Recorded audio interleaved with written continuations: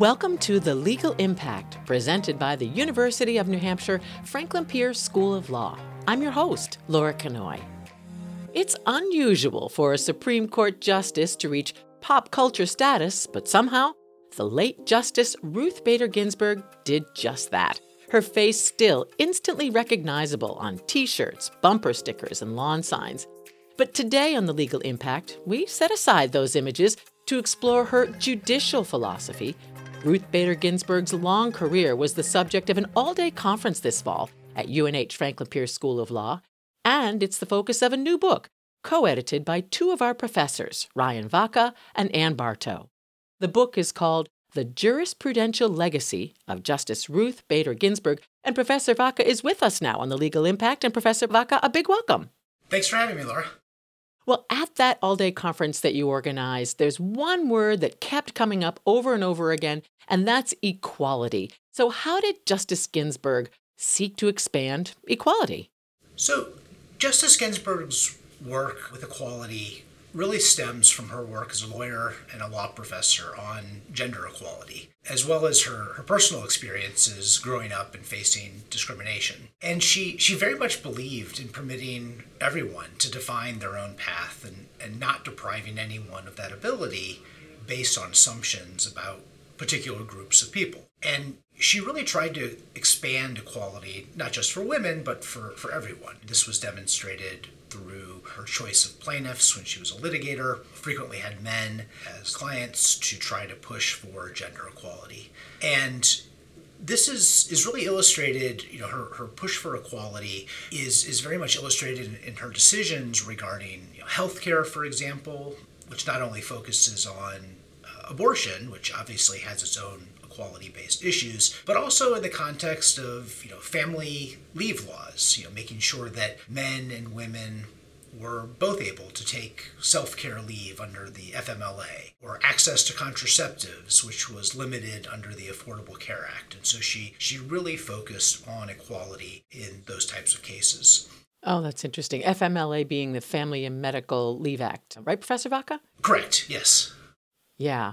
Something else that came up with Ruth Bader Ginsburg, these words, seeking a more perfect union, seeking to address the history of discrimination. That's something else that seems to come up a lot with Ruth Bader Ginsburg, Professor Vaca. Yeah, so she really wanted to recognize the history of discrimination that existed and to think about that as the government was trying to figure out ways to remediate that past discrimination. And so, she would draw distinctions and say, we shouldn't discriminate based on, your classification as a woman or a man or as a white person or a black person or, whatever it may be. But she also acknowledged that because of the history, we shouldn't just ignore that. Because of the history of discrimination that exists, she understood that there were consequences that flowed from that discrimination. And she thought it was appropriate to take that into account when trying to figure out ways to either ameliorate the effects of that discrimination or, somehow make the groups that were previously discriminated against, make them whole again going forward. And so she took that sort of history into account when making these determinations. Why did you think, Professor Vaca, that it was important to focus a book on Justice Ginsburg's jurisprudence? Because there are many other justices with equally long careers that you could have focused on. So why Justice Ginsburg in particular? Yeah, that's a great question. So, as a practical matter, we focused on Justice Ginsburg because she had just passed away, and so the timing made sense. But more importantly, we were drawn to writing a book about her and her jurisprudence because although she was really well known as both a pop culture icon, as you mentioned in the introduction, and also as the chief architect of gender equality jurisprudence, we really felt that there were several areas of the law that, once studied in depth, would paint a more nuanced portrait of the type of jurist that Justice Ginsburg was. And if people only knew about her from kind of media portrayals and her work on gender equality, they were really just seeing a small piece of who she was as a jurist, which encompassed 40 years of her life. And there was sort of much more, we wanted to paint this much richer picture of who she was. Oh, that's interesting. Okay, so what are some important subjects where her decisions are less well known? After a 40-year career on the bench, it turns out that she wrote a lot of opinions on a wide variety of subject matters. And in our book, we tried to identify subject matters where she wrote an appreciable number of opinions, enough so that there was a body of opinions to draw meaningful conclusions about her jurisprudence in that area. And so some of the areas that listeners might be surprised to hear about include arbitration, voting rights, criminal procedure, tax, death penalty, employee benefits, bankruptcy, patent law, environmental law. So it really is a wide range. Well, and you'd imagine over a 40-year career that she would touch on some of those subjects. So it makes sense. But it is interesting because you're right, Professor Vaca. When people think about Ruth Bader Ginsburg, they think about, gender equality and efforts to end historic discrimination. I want to ask about your own chapter in the book, which has to do with one of these lesser-known areas. Your chapter is titled, Professor Vaca, Copyright Law, Never Bet Against the House or Senate. So what's the story you're trying to tell there?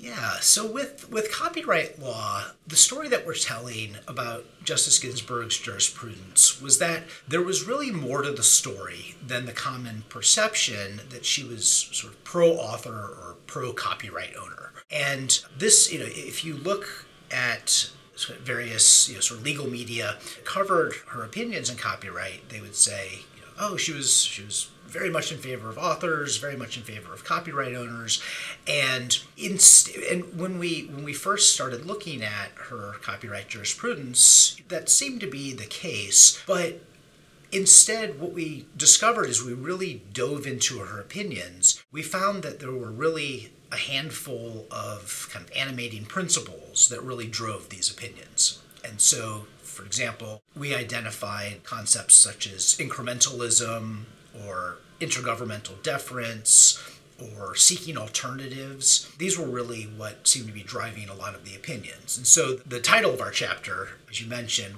was we were really playing off of her probably most well-known opinion in a case called Eldred versus Ashcroft. And that case involved Congress extending the duration of copyright law from life plus 50 years to life plus 70 years. And Justice Ginsburg, she wrote the majority opinion for the court and held that this was not prohibited by the Constitution. And in the opinion, she gave quite a bit of deference to Congress to craft copyright policy in ways that might not make much sense. And so this deference to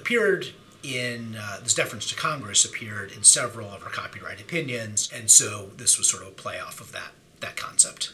Oh, that's interesting. And I'm so glad you mentioned deference to Congress, because I wanted to ask you, Professor Vaca, how Justice Ginsburg viewed the other two branches of government, the legislative and the executive. This, by the way, came up on last month's episode of The Legal Impact. One of the participants at your conference said, for Justice Ginsburg, it was very important that federal courts not consider themselves the supreme decision makers in government, but that they were coordinated with the legislative and executive branches, and that they should constrain political actors, meaning the executive and the legislative, only reluctantly. So how do you see Justice Ginsburg's views here on the interplay between these three branches of government? Yeah, that's a great question. So this coordinating function between the branches is really a theme that arises in many of the chapters in the book. As I mentioned, it arises in copyright law, with Justice Ginsburg deferring to Congress, but we also see it in several other areas. And what was going on here is that Justice Ginsburg realized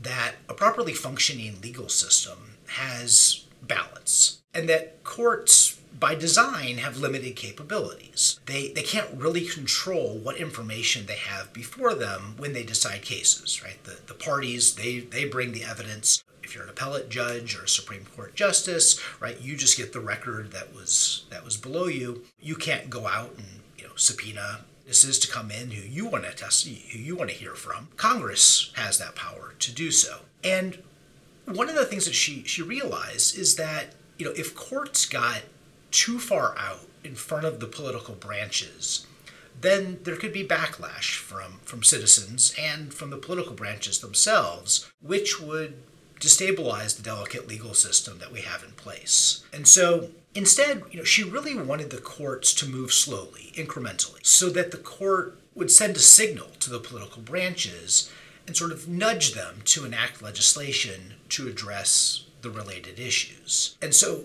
in short, I think what she saw the evolution of law as really a dialogue between the courts and the political branches rather than a diatribe, which is something that she specifically mentioned during her Supreme Court confirmation hearings.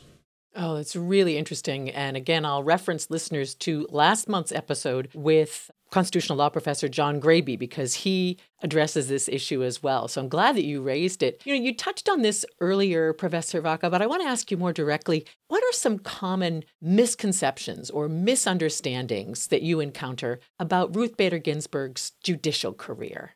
So I'd say the biggest misconception about RBG was that she was a very liberal judge who voted based on politics. And so when I talk to conservatives, they're very critical of Justice Ginsburg, but she's the far left liberal, and that's why she voted this way and that way. And I think that's incorrect. As our book shows, there was much more to her opinions than simple politics. Her opinions demonstrate a diverse array of considerations, including bedrock principles about the formation and functioning of our government. For example, separation of powers, federalism, judicial restraint. And I'd like to remind people that when Justice Ginsburg was first nominated to the Supreme Court by President Clinton, there was a concern by some groups that she wasn't sort of liberal enough for their taste. But President Clinton nominated Justice Ginsburg for this reason. When she was a judge on the Court of Appeals for the D.C. Circuit, and she had served on that court for about 13 years, she had a reputation on that court as a very moderate judge. In fact, some studies showed that she actually voted with her conservative colleagues more frequently than she voted with her liberal colleagues. And so it really wasn't about politics for her. There was much, if you start digging a little deeper, you see that it was really about these kind of core principles about government itself. Okay, that's a fun fact that many people might not know, that when RBG was first confirmed, there was some discontent among those who thought she was too moderate. So it just shows you how perceptions can evolve and change. And I did not know that until I listened in to your conference, Professor Vaca. Speaking of evolution, change, people do, of course, evolve over their careers, their lives. How did Justice Ginsburg evolve or change in terms of her judicial philosophy or her judicial approach?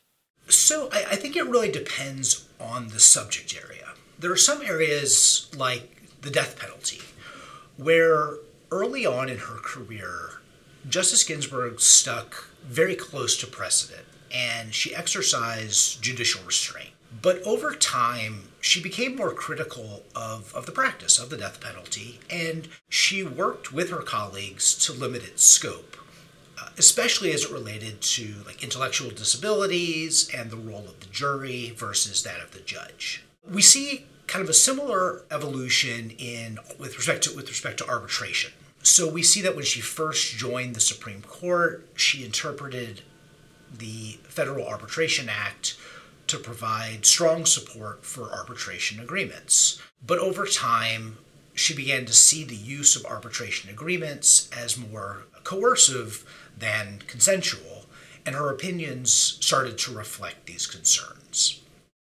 I want to ask you, Professor Vaca, about the pop culture stature of Justice Ginsburg that we referenced earlier. The posters, the lawn signs, the bumper stickers. A couple Halloweens ago, some little children appeared on my doorstep, dressed up in justice robes with laced collars and pulled back hair and glasses. It was the first time that I'd seen trick-or-treating costume be based on a Supreme Court justice. When did this start, Professor Vaca, and why? So I think Justice Ginsburg's pop culture status, it really started up in the early 2010s after she began reading her dissents from the bench in a handful of cases. And so this technique is used when a justice dissents, but when they read from the bench when they're trying to express strong dissatisfaction with the majority's opinion. And so she started doing this more frequently in the early 2010s. After her dissent in a case called Shelby County, which was a voting rights case, a law student at NYU created a website called the Notorious RBG, which was a play off of the rapper, the Notorious B.I.G. And this really resonated with the public, and it went viral. And so it had the effect of reintroducing Justice Ginsburg to the public in a way that emphasized her tremendous contributions to gender equality, both on and off the bench. And I think part of what made it really explode was that, coincidentally, this was also her sort of viral fame on the internet was reaching its peak during the beginnings of the Me Too movement, which directly captured many of the concerns that RBG had throughout her career. Okay, so kind of a confluence of cultural and judicial and social factors coming together to create that sort of icon image there. Yeah, it really was. And I believe she really enjoyed this kind of pop culture icon status. There were a few interviews where she was asked about it later in her life, and she always said that she found it very funny, and she commented that she always had a large supply of Notorious RBG t-shirts that she gave out as gifts. Well, Professor Vaca, regarding her jurisprudence, your specialty, what's most important for our listeners to remember? So I'd say that the most important thing to remember about Justice Ginsburg's jurisprudence is that it's complex and nuanced, just like Justice Ginsburg herself. She had positive characteristics and she had flaws. She had beliefs that stemmed from her unique lived experiences. And her beliefs about how the law and the various parts of government operate and should operate are really drawn from these characteristics, these flaws, these experiences, and are really what animated her decisions. And so when we first started working on the project, we thought we had a decent understanding of why Justice Ginsburg decided cases the way that she did. But as we started to dig a little bit deeper, we realized that there was so much more complexity in her legal analyses. And that was really delightful to discover, and one of the things that made putting this book together so much fun. Well, Professor Vaca, thank you very much. This has been really interesting. I learned a lot, and I really appreciate you being with us today. Thanks so much, Laura. That's Professor Ryan Vaca. His research and classes at UNH Franklin Pierce School of Law focus on intellectual property, copyrights, patent law, trademarks, and judicial administration and reform. Along with Professor Ann Bartow, he's co-editor of the book, The Jurisprudential Legacy of Justice Ruth Bader Ginsburg.